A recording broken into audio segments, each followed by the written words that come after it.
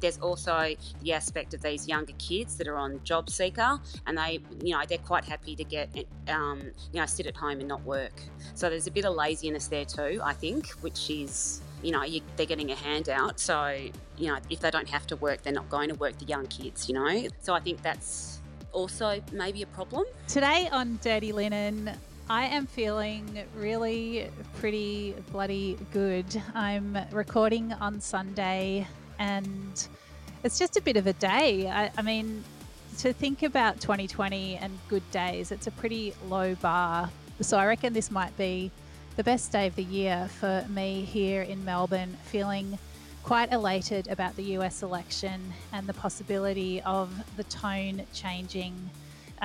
Decency, dignity, truth, science seem to be concepts that will come a little further to the fore, which I'm feeling really good about.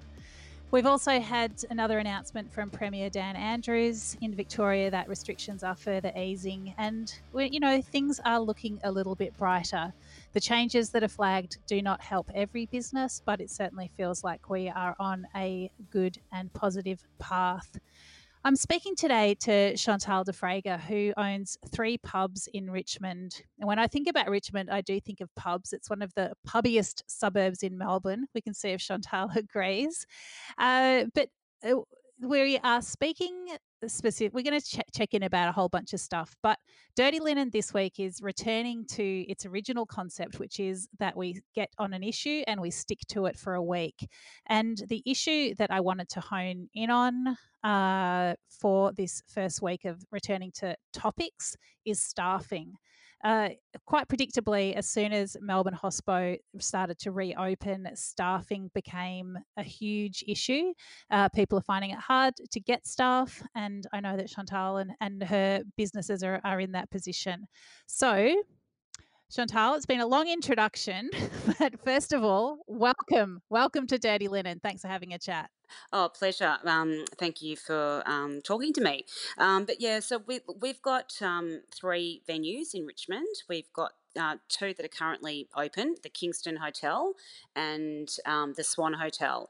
Our 3rd venue has been closed for renovations for 12 months, so that hasn't been operating. And I'll probably speak about the other 2 first. So we initially had staff of 90 before COVID, and then we're now down to 25 that we were able to keep on JobKeeper. Because a lot of the casuals decided to, go on job seeker. It was better for them. So then, and trying to hang on to our staff during COVID was quite challenging because, we didn't know how long this was going to last, and trying to keep them engaged and wanting to hang on in the industry, because I think we've lost a lot of great people in hospitality because they've diversified and gone and got other jobs. So it was very challenging, but we were lucky we've held on to our managers, to our great chefs and our key people. But since reopening, we've had to be very careful about how many hours we can open, because we only have this. Our staff are getting slammed because we've only got such few staff. So therefore, we want to employ people and are desperate to employ people. So what's happening? I mean, are you putting out ads and you're not getting responses? What's happening? Oh, we've done all that. Yes. Yep. No. We've done all that, and a lot of people, as people in hospitality will know, a lot of our staff are internationals. They're travellers, and they've all gone home. So a lot of our staff would have been made up of that mix of people. And also, I do think that some professional hospo staff are still waiting for some venues to reopen. And I think, they're wanting to be loyal to their employers. So I think there's a little bit of that. And I think people have diversified and have gone to different industries. And also, from the ads that we've been putting in lately, they're really young. So they're 18 to 22-year-old kids that are just out of uni or school, and they're looking for a second casual job, and they're coming from probably McDonald's or Subway or supermarket chains. So they're not necessarily they're not, but look, we can train them up, but I do think that's my thoughts on why we're having a bit of a staff shortage. And I've spoken to a lot of people in the industry, and they're sort of saying exactly the same thing, that they find it really hard to find, really experienced hospitality people that want to have jobs, which surprised me. I thought we would open and we would have heaps of people that were desperate, to have a job, and we want to employ people. We want to, and with the public house opening, that's got capacity of 450 people in that venue. When we can open to, better numbers, and we want to employ, another, 60 odd people in that venue. So it's been a challenge that I didn't think was going to be this hard. Yeah, I mean, it is so tricky because, it's great to have people that want to enter the industry, but you need to have that range of people, don't you? And you need to have enough people with experience that have got time to train the people that are coming in with less experience. Exactly. Yeah. And our staff they're pushed to their limits at the moment because we've got such few staff, and they are working their bums off. Which is fantastic. I mean, like the Kingston has been booked out every single, double sittings. It's been, fantastic, but they're exhausted, and we need to make sure that they don't burn out. Because I've heard that too in other places, that people are getting, the staff are doing ridiculous hours because there's so few of them. So, I mean, all of a sudden we've gone from being closed for 7 months to open. And, I mean, that's the other thing I think the government don't really understand, is that it's not just that easy of, turning on the switch and away you go. And, I mean, especially in regional Victoria as well. I've got a girlfriend in All Saints, and that's even more problematic in regional Victoria because, trying to get staff there as well. So when you used to have a lot of internationals on your books, what was the balance there? I mean, did they arrive more experienced, or was it that there was, enough people floating around? They were willing to work, Danny. They were willing to work, and I think there's also the aspect of these younger kids that are on Job Seeker, and they're quite happy to get sit at home and not work. So there's a bit of laziness there too, I think, which is, they're getting a handout. So, if they don't have to work, they're not going to work, the young kids, like they're living with mum and dad. So I think that's also maybe a problem. Yeah. It's a tricky one, isn't it? You just, and I guess as job seeker reduces that little bit, I wonder if more of those kids will want to work. But I also think probably when we get to that point where job seeker and job keeper does filter out, we will have better calibre of people wanting to have jobs. But the thing is, we desperately need the job keeper to help us stay afloat. I mean, we're still, we're running our businesses at such limited numbers, and when we have to start paying back rent and all that, loans, etc., it's going to really hurt. So it's a really challenging dilemma that I think a lot of people are in the same boat. Yeah, it's really on a knife edge, isn't it? I mean, when you talk about those people that have gone off to other jobs in other industries, what kinds of stories are you hearing? Where are they going? I think anything, like, fruit picking, or I don't know, something else, different call centres, just something that was a bit more of a stable job because, we didn't know how long, and it was such a long lockdown, and, the psychological impact on people not working is huge, and I think, it was so stressful. And, I'm just so thankful that the staff that we have kept on JobKeeper have stuck and been loyal with us, and they're like phenomenal, and they're so excited. I mean, we're so happy to be back and open, and, everyone's, guns blazing, but I don't want them to burn out, and I want to replenish, we want to have, a bit more of a, just some more great staff. What do you think it is about Australians and hospitality? Like, why aren't there people clamouring to do these jobs? Yeah, well, you look in the kitchens as well, and the majority of them are, they're overseas staff, and they're just willing to get in there and work. And I do think that there's probably a little bit of an element I don't know. I'm not sure, but I mean, hospitality. It's a hard game, and it's tough, and it's long hours. But it's a great industry, and I mean that's why we've been in it for so long. Because I mean, I think they're fantastic people, and it takes a certain kind of personality to stick with it long term. And so many of those transient staff of the internationals, they would come and go, and they'd replenish. Like we'd get maybe a whole group of kids that were from France or wherever, and then they'd get their little group that they were living with to work, and it would go in cycles, and then they'd work at the different venues. But we're just not getting that, and I think that is a huge gap in our industry. I mean, it's pretty predictable, isn't it? We knew that this was going to happen. If the internationals left, everyone that works in hospitality knows how important they are to the businesses. It's not... Which is why, yeah, exactly. Which is why everyone was saying that they've been forgotten, and that is a huge hole that we've been left with. So it's it's going to be challenging. I mean, it's hard to see that changing anytime soon. I don't think we're going to have people from overseas flooding back into the country anytime soon. The solution must be that Australians are going to need to step into these kinds of jobs. I mean, what do you think is the solution here? Well, we're going to have to train up young kids and get them trained up, and I'm sure we can, and we'll take them on and we'll train them, and that will just be. I mean, I can't see any other solution. So they'll just be really young, some of the staff, because we're not getting any interest from people over the age of sort of 25 at the moment. Yeah, it's interesting, isn't it? I mean, the pay is on parity with a lot of other industries. It's not that they're being terribly paid. I mean, it's presuming that they're paid properly. Of course, there are some operators that don't pay properly, but those that do, like it's decent wages. The conditions, if everyone's working according to the award, they're reasonable. Like there's breaks, there's you can't work a million hours a week. Is it a cultural thing?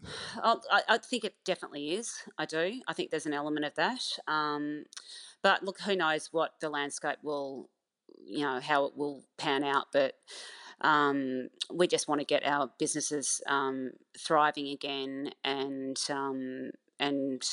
having that love of what we do. We love hospitality. We love, we've got, our chef at the Kingston, Michael, was the head chef at Denoy for years before we got him, and he's a fantastic person to work for.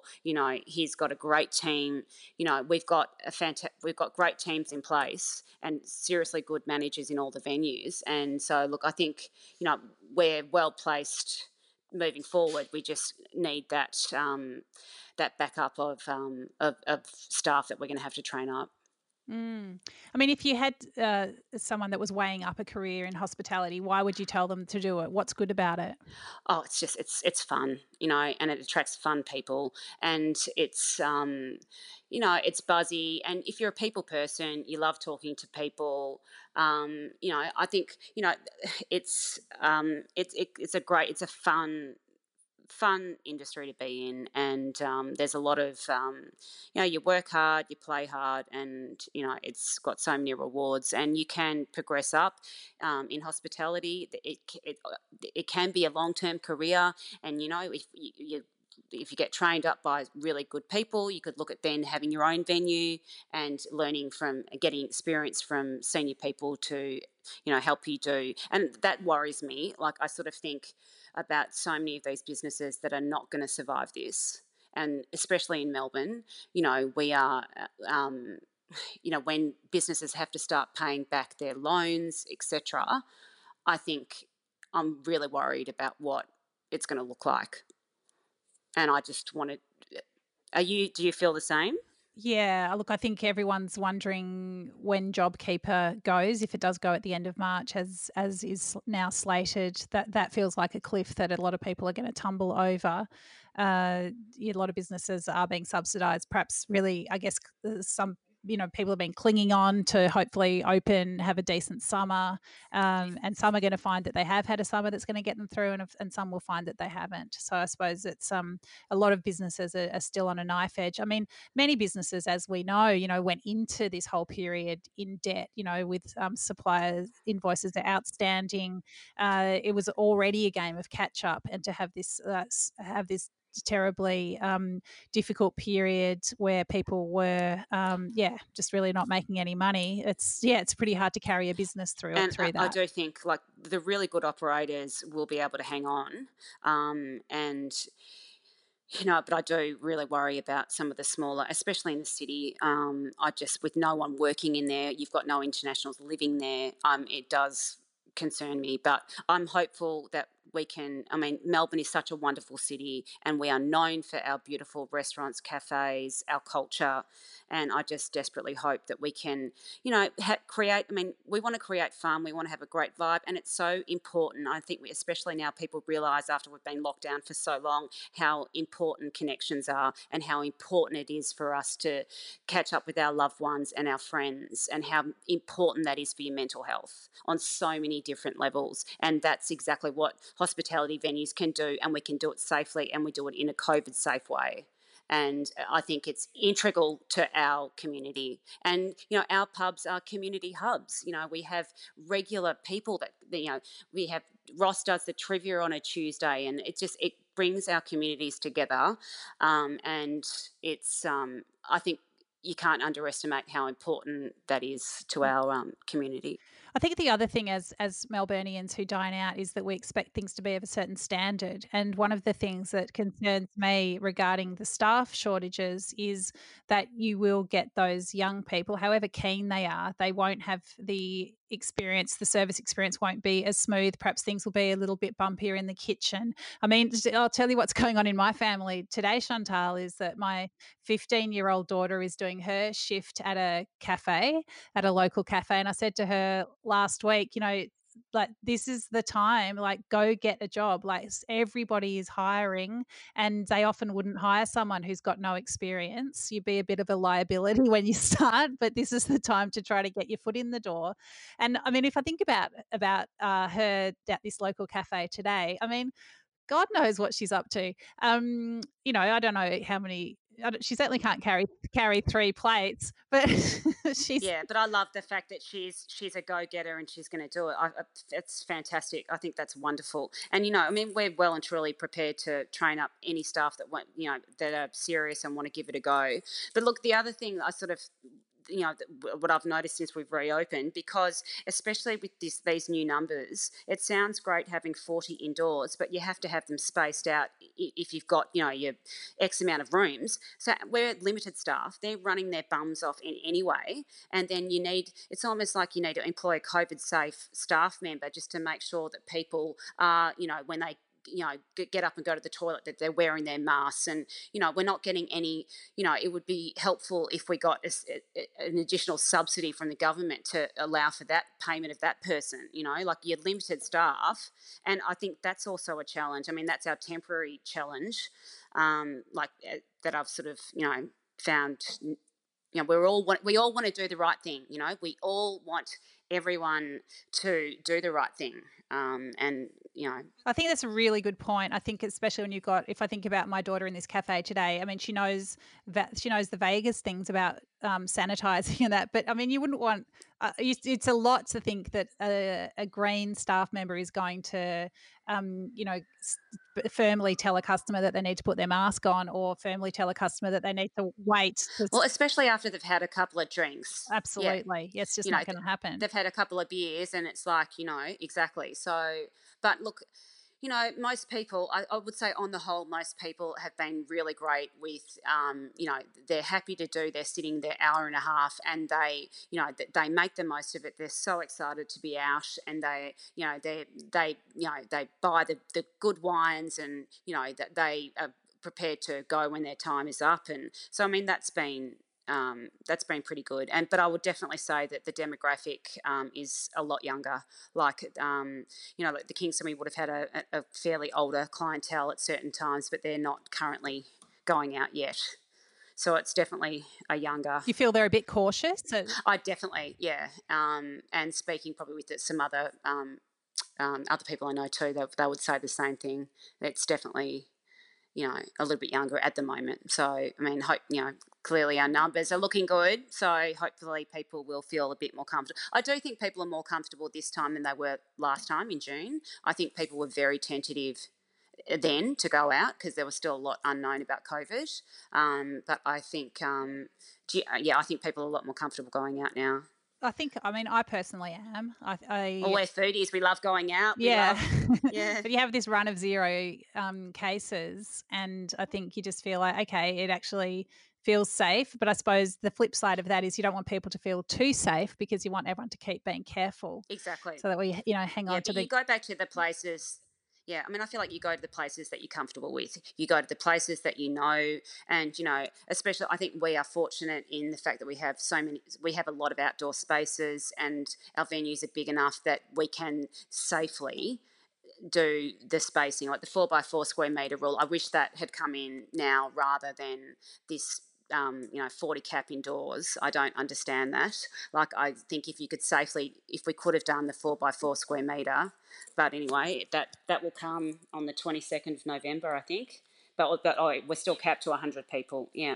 Yeah, I don't know. I can only assume that they're doing it because it's the safest way to do it. And I think there are some rules that you could and look, we want to be safe. Yeah. Some rules have to be blanket rules, where you could look at a huge room and you could think, well, I mean, you can now divide a space with a 5 meter gap. So there is a bit of flexibility that's coming in for larger venues. And I don't know, I guess the COVID lottery, it's just not necessarily it's not a level playing field. It's not fair. It's luck of the draw. If you've got a larger space or you've got more outdoor space, I mean, you just didn't know that was going to make you lucky in a pandemic, did you? Yeah, well, look, and with the public house, we've added two additional levels on the public house. The top level is a rooftop. Sort of rooftop terrace, and then the third level can be all open air, and we also have on the second level a courtyard. So we are extremely lucky of having those outdoor spaces, but we are waiting on furniture from overseas, and we're waiting on that to arrive before we can open. So that has been problematic because the time of getting furniture sent, and then it's got to be sent to Sydney and then get trucked from Sydney down to Melbourne. So there's all those, but it'll be a fantastic space once we can open with the outdoor. So, I mean, you've got to be thankful for what you've got and work with what you've got. But you still want to have atmosphere, you want to have ambience, you want to have, that's why people dine out. They want to have a nice experience, and it's quite challenging if you've got a larger venue and it's and you're capped to 10 people in a room, but we're doing our best. Well, look, I think that's on the diners as well. It's like diners have to bring their own cheer and bring their own atmosphere and understand what the restrictions are. It's got to be a partnership. One of the things that I've heard over the past week, Chantal, that has really just like gets me in the gut is no-shows and diners that are booking but they're not turning up to honour those bookings. Have you had any issues with that? No, thank God. So no, but we did in June, and that was crippling. So this time round, we didn't used to take credit card bookings, but we have since we've opened this time round because I mean we're fortunate we haven't, but that would be horrendous if you've got a small restaurant. I just my heart breaks for people like that. It would be horrendous.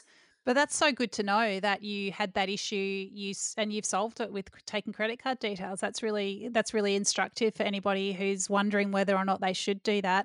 And I guess you're a pub. It's not a formal restaurant, but to know that your customers will accept that because they understand, and then they'll honour those bookings. I think that's really great. That's really heartening. But look, it's not something we wanted to do. There's no reason not to do it. Of course, yeah, but these are the circumstances, aren't they? And look, I mean, that would be, I just think that would be horrible for venues.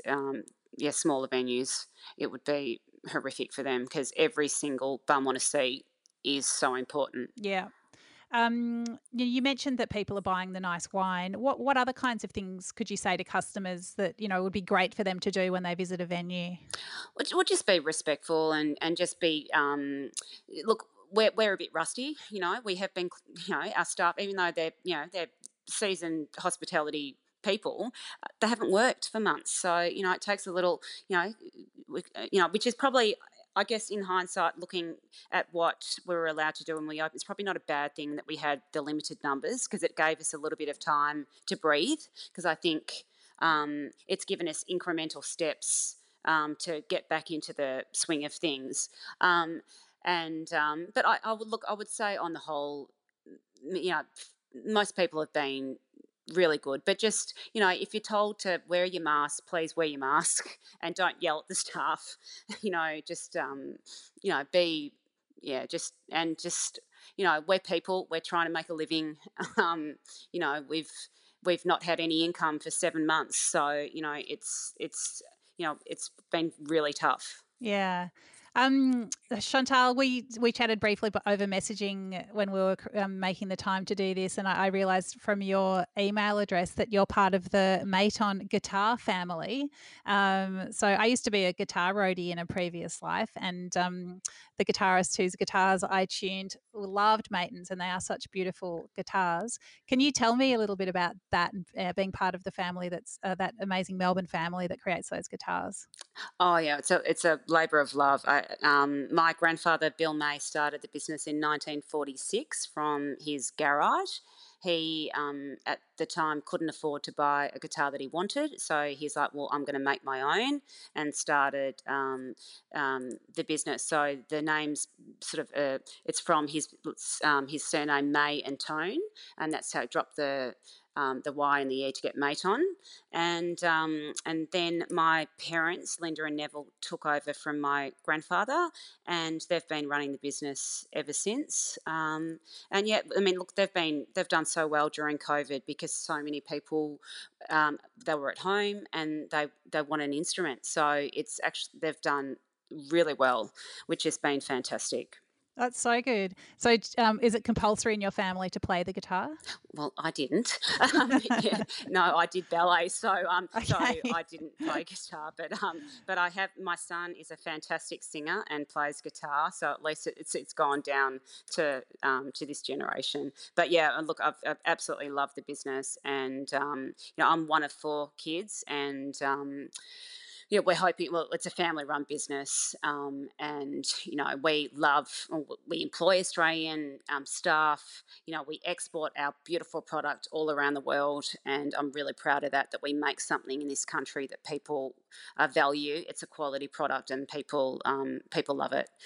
So I'm very proud of it. Yeah, amazing. It is such an iconic company and such beautiful guitars. Chantal, thank you so much for having a chat to me today. I can hear there's obviously big challenges, but I can hear the energy in your voice and also the passion. I think pubs are so important to Melbourne. Richmond is such a great place to go to the pub, and I hope that you can find some amazing staff, and I reckon anyone that gets trained up in your business is very lucky and is on their way to a beautiful career in a fantastic industry. So congratulations, well done, and all the best. Thank you so much. And look, I'm really excited. I'm excited now, and I get a bit nervous saying that because you just don't know, but I'm optimistic about the future. Yeah. Awesome. So glad to hear it. Thank you so much. Thank you, Chantal. Thanks, Danny. This is Dirty Linen, and I'm Danny Vallant. We air the issues that the hospitality industry finds hard to talk about. We spend a week thrashing around each issue, hearing from different people with unique perspectives. We want to hear from you as well. If you have something that needs to be said about a topic, get in touch so we can include your perspective. Contact us at dirtylinen@deepintheweeds.com.au or hit us up on Insta at Dirty Linen Podcast. We can't wait to hear from you. This is a Deep in the Weeds production.